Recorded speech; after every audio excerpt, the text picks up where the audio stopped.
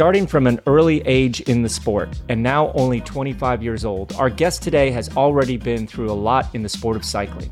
He is the current elite national criterium champion and was a driving force behind the genesis of the Best Buddies racing team, which is one of the strongest criterium racing teams in the USA at the moment. Hope you enjoy our chat today with Michael Hernandez on Bobby and Jens.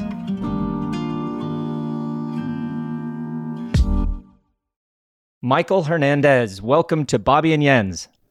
Thank you for having me, guys. Man, I've been following you on social media for a while now, and it seems like you're all over the place these days. Where are you right now? Right now, I'm with the team at the Intelligentsia Cup in Chicago. It's 10 days of crit racing, and we are in the Trinity International University. It's a kind of host school dorm. Different kind of housing, but a dorm that we're staying in for the next 8 days now. So for me as a European, are you racing every single day or every second day is another crit and a day off in between? Historically, this race has 2 rest days, but this year it's 10 days straight of racing. Ouch. So it's like 13 hours of racing over 10 days. So it's a lot of intensity, but not like, the physical strain of, 5 hours a day. Okay. Well, obviously we have a lot to talk about here, but my main question is, you were born in Florida, down in Orlando. And what was your introduction into cycling? I'm sure, we all have our own stories, but I'd like to hear yours. So I do not come from a cycling family. Nobody in my family rode bikes. My dad's a police officer. My mom was a teacher. My brother started swimming at the National Training Center in Claremont, Florida. And through that, he got into triathlons. And so as a little kid, I was kind of on the overweight side, a little chubby kid. So started doing triathlons and realized I hated swimming for running unless I was running to or from something. I really didn't have any interest in running. So the bike kind of just stuck, and that one to another, and stopped playing football, stopped playing baseball, and just spent full time, bike riding. So when was the first time you actually did pin a race number on your jersey? At what age? I was 12. Yeah. Race age 13, but 12 years old. So that was my first year, 2010. And then 2011 was probably the first year I'd say I took it like, I guess you're 13, so as serious as a 13-year-old can take it in the U.S. It was my first year racing nationals and actually traveling outside of Florida to race.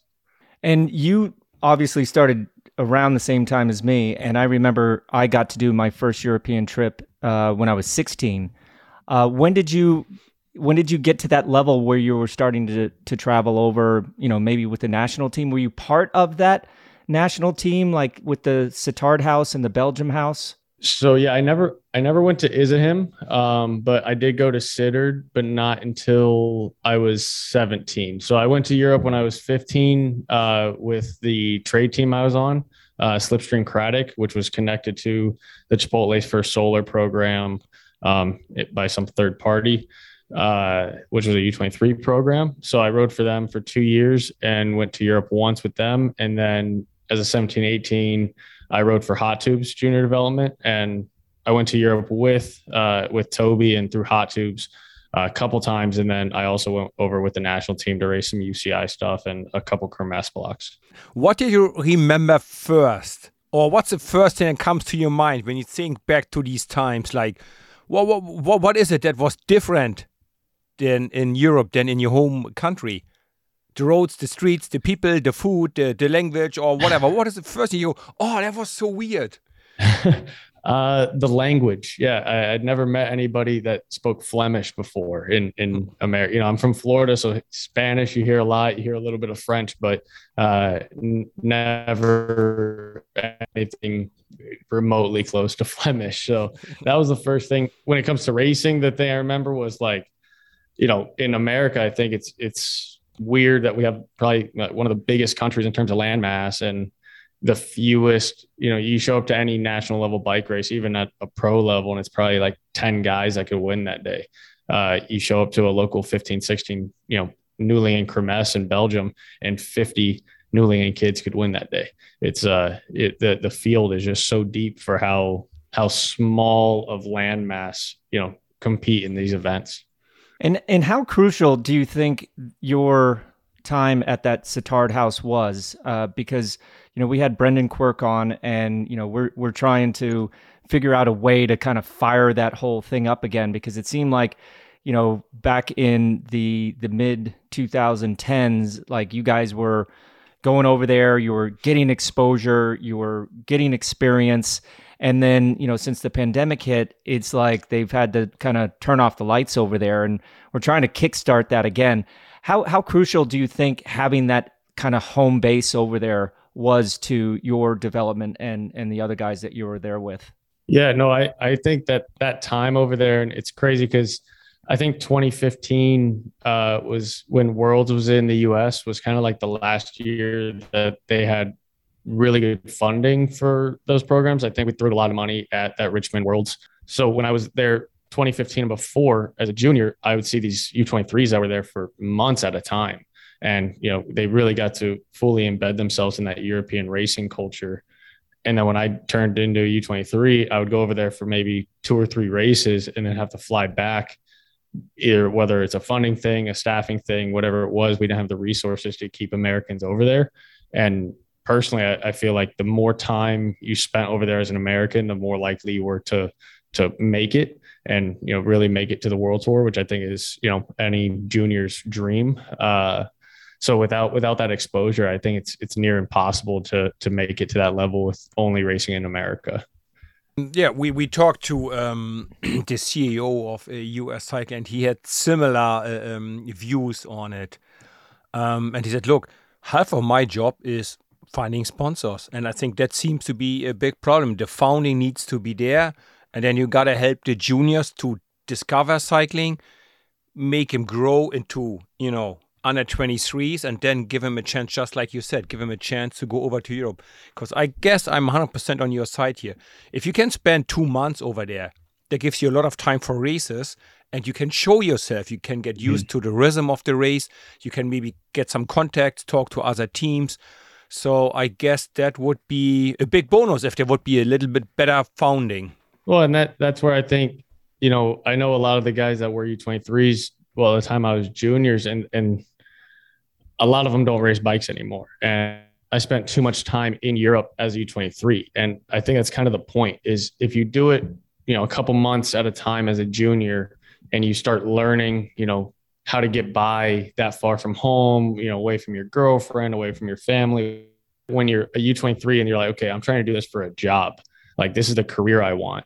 It kind of like, you're not just shocked by, being over there and the culture isn't a shock. You're kind of assimilated over in that culture already.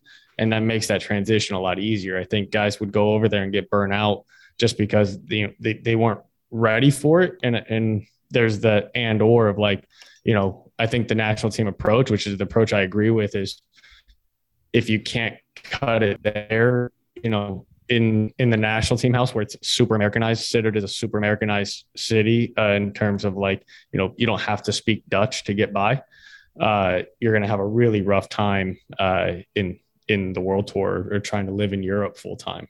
Oh, 100%. I mean, I was lucky, with Motorola. We had our like little band of brothers up there in Como, Italy, and it was always, you have some ups, you have some downs, you have some good days, you have some bad days, but when you have that kind of that click, that support system like you guys had at that house, like we had up in Como with Dr. Testa, who kind of oversaw everything and kind of kept us sane and our feet on the ground, and trimming off the peaks and filling in the valleys a little bit. It makes a big difference when it comes to the longevity of, especially young Americans. And you hit the nail on the head, being away from your family and your friends. It's quite difficult. But so you kind of popped onto my radar when in the 2017 Tour of California. It was a world tour race at that time, but the US, because it was, the host country, was able to put together like a national team, and you were a member of that. Tell us some of your memories of racing against, Tadej Pogačar. I mean, I think he won that year. You were very, very active, especially in the first part of the race with the KOM jersey and the most aggressive rider number and stuff like that. But yeah, how was it racing against the guy that two-time winner of the Tour de France and all those other big names? The highlight of my, cycling career, I guess, in terms of the race that I got to showcase myself at. I got to do a press conference the day before the race, and I was sitting between Cavendish and Peter Sagan, who just, Cavendish is kind of the reason that I pushed towards wanting to be a pro cyclist. It was also cool that, like a guy like Pogacar, I've raced against him prior to that as juniors and U23s and stuff like that. So, to see, like, it's cool to go to bike races and watch like the Tour de France and see the guys winning stages. And I'm like, hey, I beat that guy as a junior or in Europe once and things like that. So it's cool that, I'm in my age range now is weird because cyclists, like there's so many World Tour cyclists now that are younger than me that I saw coming up in even American bike racing. And then there's all the guys that I still like that are still racing that I looked up to when I first started racing, and they're all racing the same race. So that was kind of cool in California, and still now in other races I get to watch on TV. Talking about racing, but you got to be racing today as well, right? Yeah. Are you going to go out for a little ride before, or how is your plan for that? Actually, it just crossed my mind. I rode, it's what time? I don't even know what time it is here. It's 1:52 right now. We rode at like 10 a.m. this morning. So since the races get done a little late, we kind of sleep in, wake up, drink a coffee, go for a ride, come back, eat, and then, just rest, catch up on some work and go race. So yeah, we got the ride in the morning, and just about every morning we'll go for a ride. Maybe towards the end of the week, we'll stop that if we're a little too tired. Yeah, that's understandable. Yep, I'm with you. And talking about work now, tell us a little bit about the Best Buddies racing team. I mean, you were at the start of 2021 and maybe all the way through kind of like the rider manager of the team, from what I saw at least. How did the team start? And tell us a little bit about the organization Best Buddies. So yeah, I started going down to Miami in September of 2020. I was trying to figure out what I was going to do next with my life, and have some friends that live down there. They're like, dude, just come down here, hang out for a couple weeks, and get some bike riding in. And they race all year round in Miami, so I went down there and started doing some racing. It was kind of right as COVID was like escaping. Well, Florida never really went through COVID the same way as everywhere else, but we were starting getting public outings back, I guess, in bike races. So went down there to just start racing, and I ran into Anthony Shriver, the founder of Best Buddies, out on Key Biscayne. And he started to hear, that I used to race, semi-professionally. And then, I was reigning U23 national champion at the time in crits. And so he, asked me just, if I thought bike racing was a viable way to raise funds and spread awareness for Best Buddies. And he had very little knowledge of what bike racing was outside the Tour de France. So, I told him that, if we, right now, the state of American bike racing, that if we were going to do that the only, races that really get any serious coverage in America is the crit racing. So, he said, well, what do we need to do that? Finances, people, things like that. And so I told him that we had to if we wanted to do it right and do it well in our first year, we needed names to draw attention. So it just so happened that Travis McCabe moved to Orlando as I was moving out of Orlando area. So he was the first person I contacted. So he said he'd be game to start racing crits again. He was still reigning pro national crit champ at the time. So once I got Travis, it was pretty easy to get, Mark Hutt and some of these other guys to sign up, because just, anybody from that time in America liked racing with Travis, just because they knew he brought, an extra little bit of drive to the team. But yeah, at the time I was, managing racing and kind of doing more or less everything with the help of Richard Fries, just getting everything rolling. So it was a good first year. We weren't the best team on the block, but we were definitely competitive.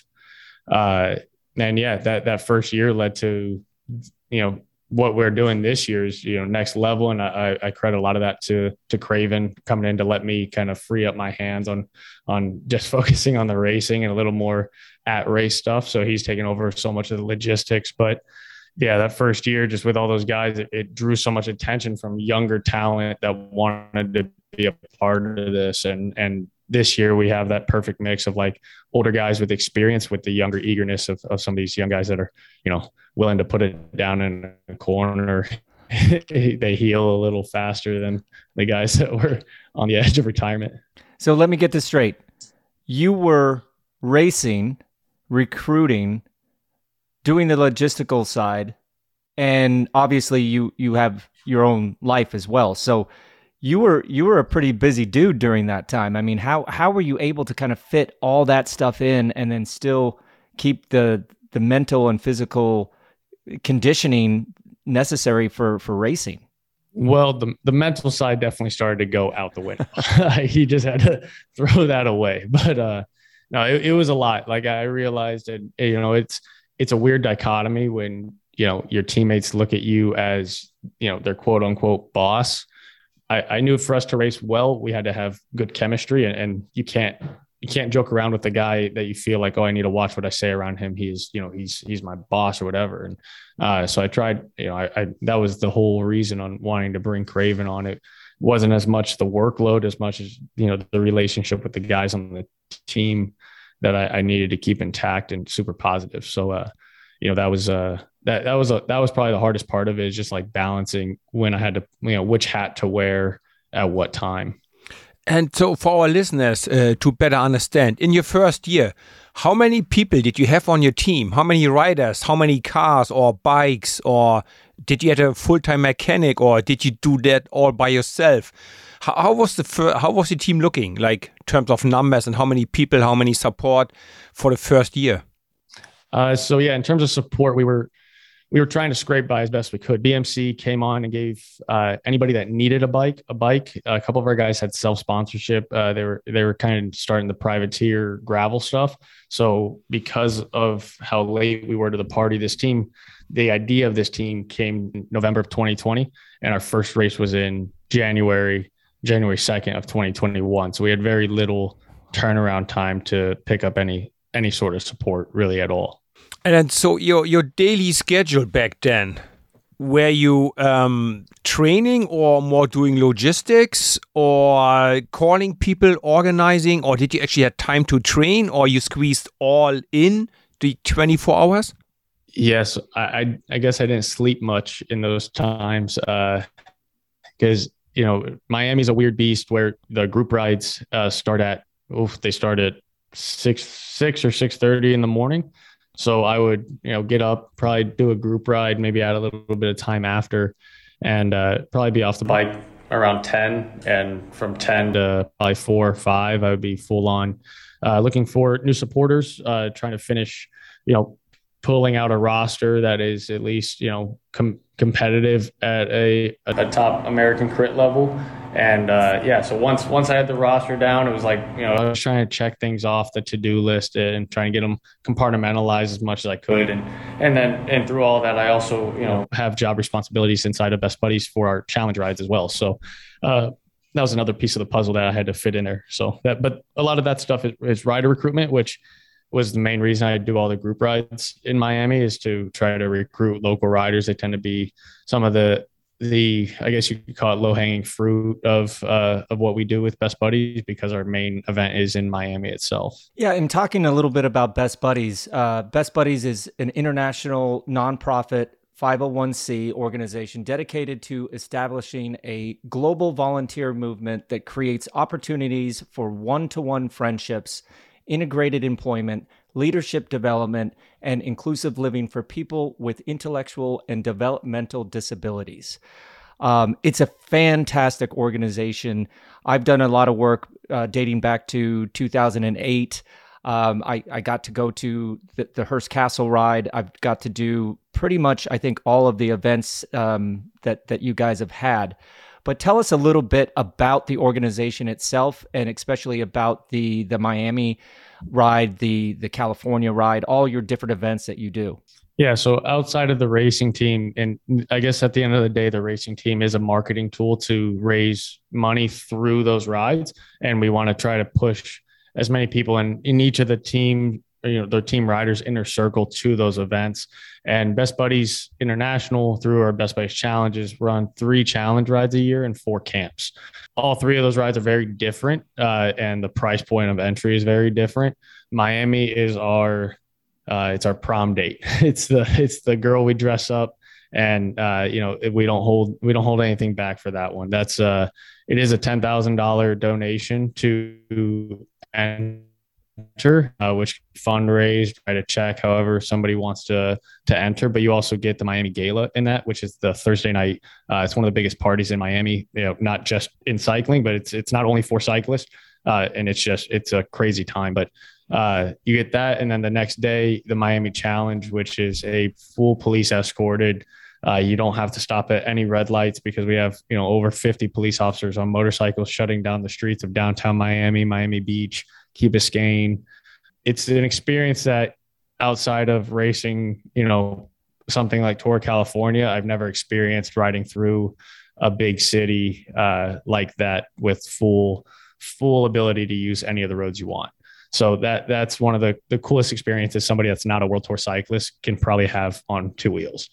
The Hearst Castle ride is probably, I would consider it the most challenging ride that we have because of the terrain of where it takes place. It's that one is a little different from Miami. It's a $5,000 buy-in to participate in that ride. But most of it is based on teams and corporate sponsors that, raise teams to then participate in the ride.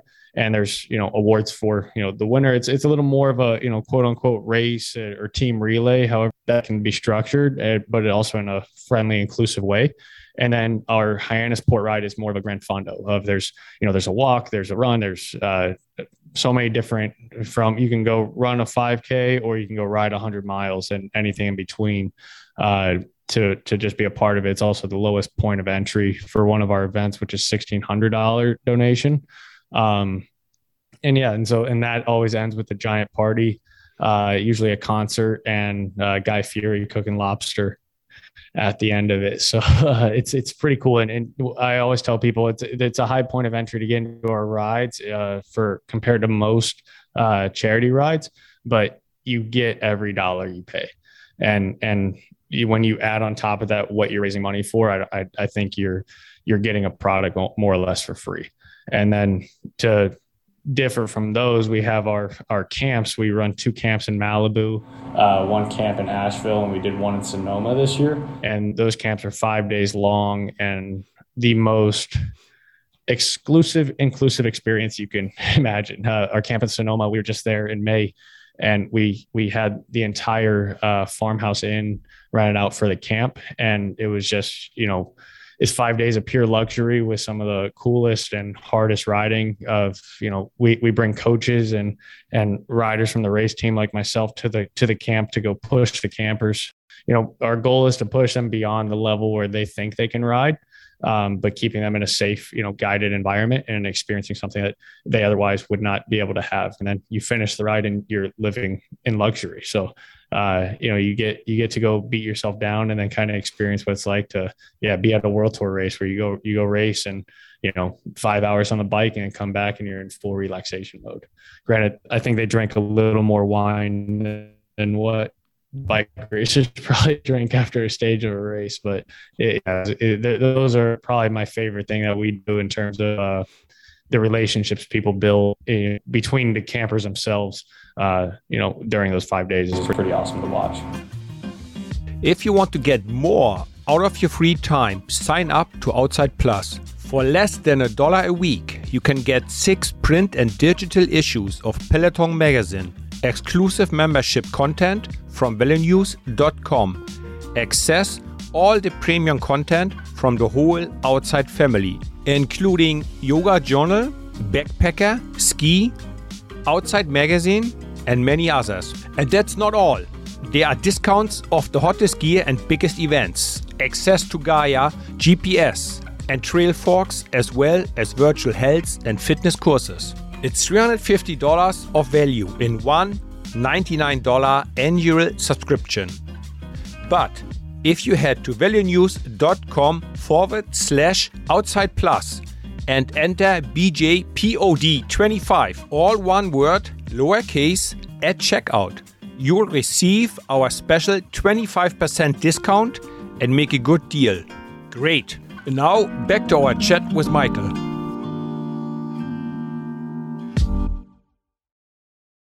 Tricky question for you.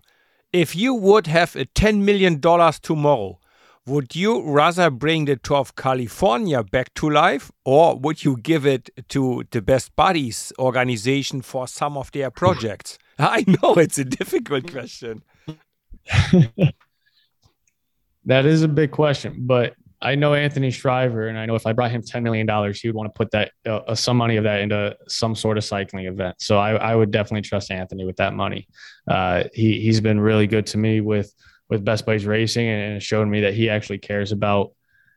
He has a love for what he does with the buddies themselves at Best Buddies, and cycling is a passion of Anthony's, but the buddies are the main passion. And he has found a really cool way to be able to mix the two to then greater enhance what he does with the buddies and what he's able to do for the buddies. For me personally, like that's the coolest thing that we do with Best Buddies Racing is we bring buddies to events and be able to compete in front of the charity and the cause that we're actually racing for is the coolest thing we do all year.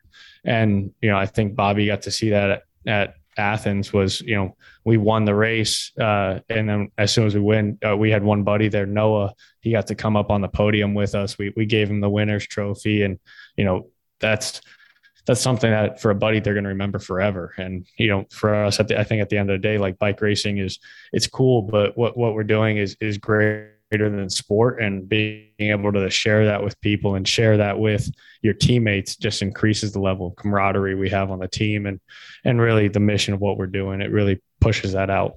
And I find that so true. And, so many of you guys, I mean, you're 25 years old and you're doing this and you're exposing the sport and the buddies in such a great way. And, inclusivity is one of the pillars of Best Buddies, and seeing you guys around the buddies is just great. I mean, like you said, it's just a bike race, but, if you can turn it into something else, raising awareness and funds for your organization, more power to you. But now you have Thomas Craven, who is a very, very close friend of mine. He was a very influential person in my career back when I raced on the Chevrolet LA Sheriff team in 1994. And just a brief little kind of story that I don't know if I've ever told him or told the public was I didn't make the Olympics in 1992. And all of a sudden I was like kicked out of the Olympic Training Center. I signed for a team to race professional the next year. That team folded. I had to spend my emergency college money on racing the next year, and I made it probably until July before I just totally cracked. And went to the Vegas Bike Show, ran into a gentleman named Dave Lettieri, who was the manager of Chevrolet LA Sheriffs, and Sheriff Christopherson also. And they offered me a very low stipend per month to race in 1994. And it was the lifeline that I needed, right? Like, Lance and George went on to Motorola, and here I was racing in a nondescript jersey in America, paying my own way. And I ran out of money, but like these guys offered me a lifeline. But at one of our first training camps, I realized that, oh my gosh, I'm on a team with guys talking about diaper genies and washing machines and refrigerators, things that they would spend their money on when, if they won a criterium or some prize money. And that was a big change from, the juniors, under 23s, whatever, young guys that I was with, like Lance and George. We were talking about cars and girls and clothes. And it was one of those real pivotal moments where I was like, Bobby, it's time to grow up. And Thomas Craven and Jim Copeland kind of pulled me aside and said, hey, hotshot junior, hotshot amateur, you're going to have to cut your teeth here. And they showed me a way of looking at cycling in a totally different way. I mean, I needed to mature, and Thomas was right there, at the forefront, along with Jim Copeland. I mean, the list goes on. Malcolm Elliott, Jeff Pierce, Steve Haig. I hope I'm not leaving anybody out, but I probably am. But he was super influential, and then he also took over the Hincapie racing team and turned it into a powerhouse until that ended. But what does Thomas Craven bring to the table for Best Buddies Racing? Craven is, like you just said, he's a guy that can hold many hats. And for me, the biggest help he is personally is his organizational ability. Like that guy, we were booking flights last year, oh, we got to fly there in 4 days. Like, oh crap, I might've forgot to get so-and-so's flight, or he didn't tell me that he could make the race. And now all of a sudden he can. And Craven just doesn't play by those rules. He's very much, we have this planned out 3 months in advance, 2 months in advance, whatever it is, but there's always a plan. It's organized. He has it all, he dots all those I's and crosses his T's a lot better than I do. And the fact he's been around the circuit for so many years, every race we go to, he's either done it, won it, or he's been there. He's either won it himself, won it with Hincapie, whatever it is. So he knows how this circuit goes, even if it's a little different than when he was racing himself.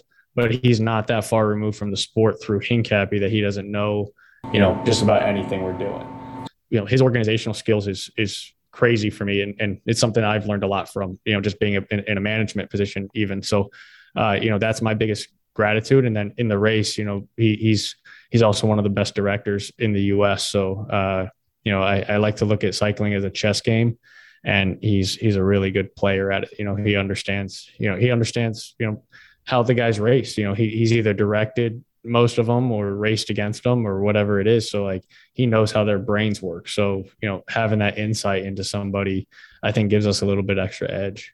So now it looks like you do a lot of crits. We talked a lot about crit racing. Is there any other races on your schedule? Gravel or road races or mountain biking? Any different, or you just focus 100% on the crits? The team is, I would say, 98% focused on crit racing. It's mainly just because we have probably 98% of crit racing in America. We don't have many road racing opportunities. We did race the Joe Martin stage race earlier this year. We did pretty bad in the road stages, turned around and won the crit. So that was positive. And then in the beginning of the year, we went down to the Dominican and raced Vuelta Independencia, which was 7 days of 200K a day, which we all thought we were going to go there and get, just totally obliterated. But for the first 5 days, I think our worst result was second place. We were the first or second in the first 5 days with 3 different guys. And so that was just a giant, confidence boost for us coming into the crits. We're like, well, we got 3 guys that can win a stage of a 200K race. And I think we'll do okay in these crits. So most of it's crit racing. We went down to Panama and raced also. So we dabbled a little bit in South America and Central America, but yeah, I'd say the majority of it is crit racing. And crit racing has changed a lot since, I used to do, 1 or 2 on a weekend. And, there's the big boy in town may still be Legion of LA. And like you said, this team only got off the ground in 2021, and in 2022, I got to witness it personally down at the Athens Twilight Criterium. You guys are right there. And when two trains collide together, sometimes there's tension. And we may have seen something that popped up, a couple weeks ago in Salt Lake City, which I don't want to talk about the specifics of that. But with crit racing, how do you see it going? From the outside, I see it very, very competitive. And, what happened in Salt Lake City seemed to be inevitable.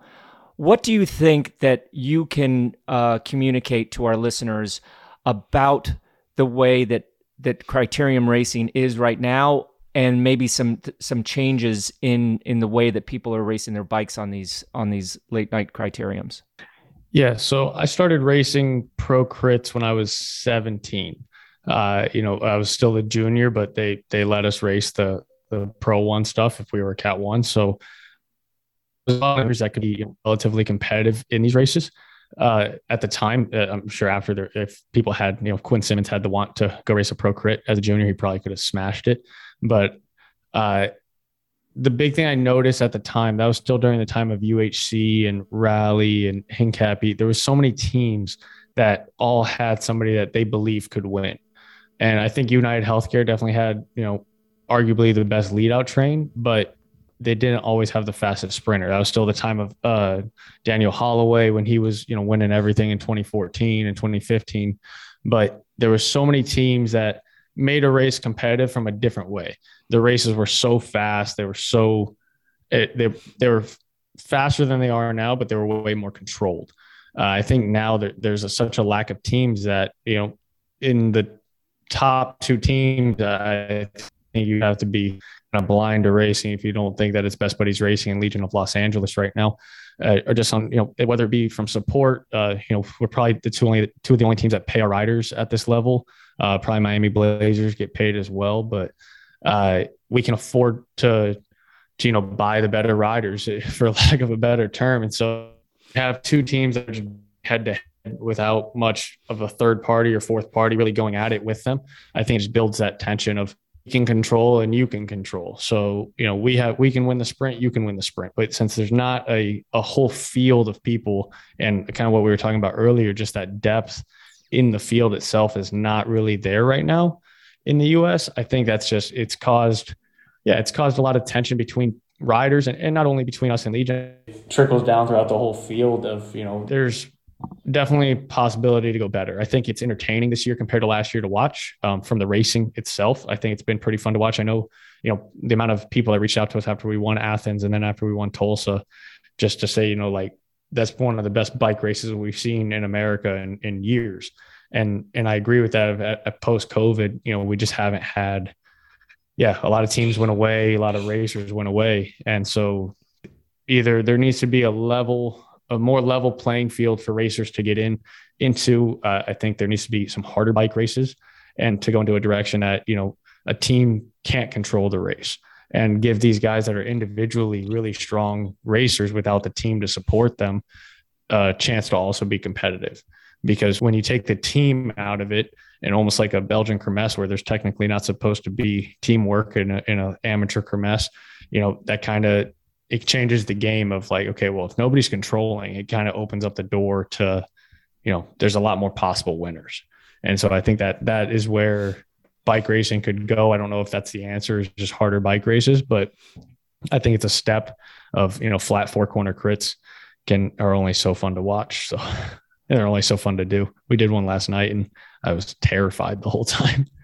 So what are you saying with crit racing is more or less the only racing left in the US? It's more important because nothing else there. Is there more pressure on the riders, on the teams to perform? And does the business gotten a little more rough in the last years, or was it always the same like today? Or is there more elbows, more shoulder touching than before? I can't speak to before I was racing, but I would say that there is more rubbing in the back of the field, and there's been a lot more crashes because we're going through corners 8 wide, 6 wide through these corners instead of single file. I remember being granted, I was a junior, so it might have felt a lot faster than we were going. But I remember with 15 laps to go, as soon as United Healthcare hit the front, like, you're not moving up. Like that's where when they hit the front, like, you are where you're going to be until the last lap. And so, we don't have. There's not, and obviously there's a bunch of factors that play into that. You used to be able to race with 8 guys. Now you can only race with 6. So you had a couple more teammates to burn through. And, there was a lot more money in the crits as well. You used to have like races like Coconut Grove. That was $100,000 criterium. And, I think Charlotte was another one that was 100,000. And so you could actually make some money racing crits, even probably 10 years ago, 15 years ago, those races were still happening. So, I think there's a lot less resources in crit racing these days, or those resources are being pushed towards other things. There's a lot more live streaming now than there was probably 10, 15 years ago. And so, those things cost money. And so, that was part of the reason we wanted to pay our riders is I didn't want a team that was out racing for prize money. I think it makes people a little more desperate in races, and that can cause some, silly crashes and dangerous situations when, that prize money check is what is going to get you to the next bike race. And talking about the next bike race, you said you're at the Intelligentsia Cup now. What is left on the schedule for the rest of the year? And is it primarily criteriums still, or does it change a little bit?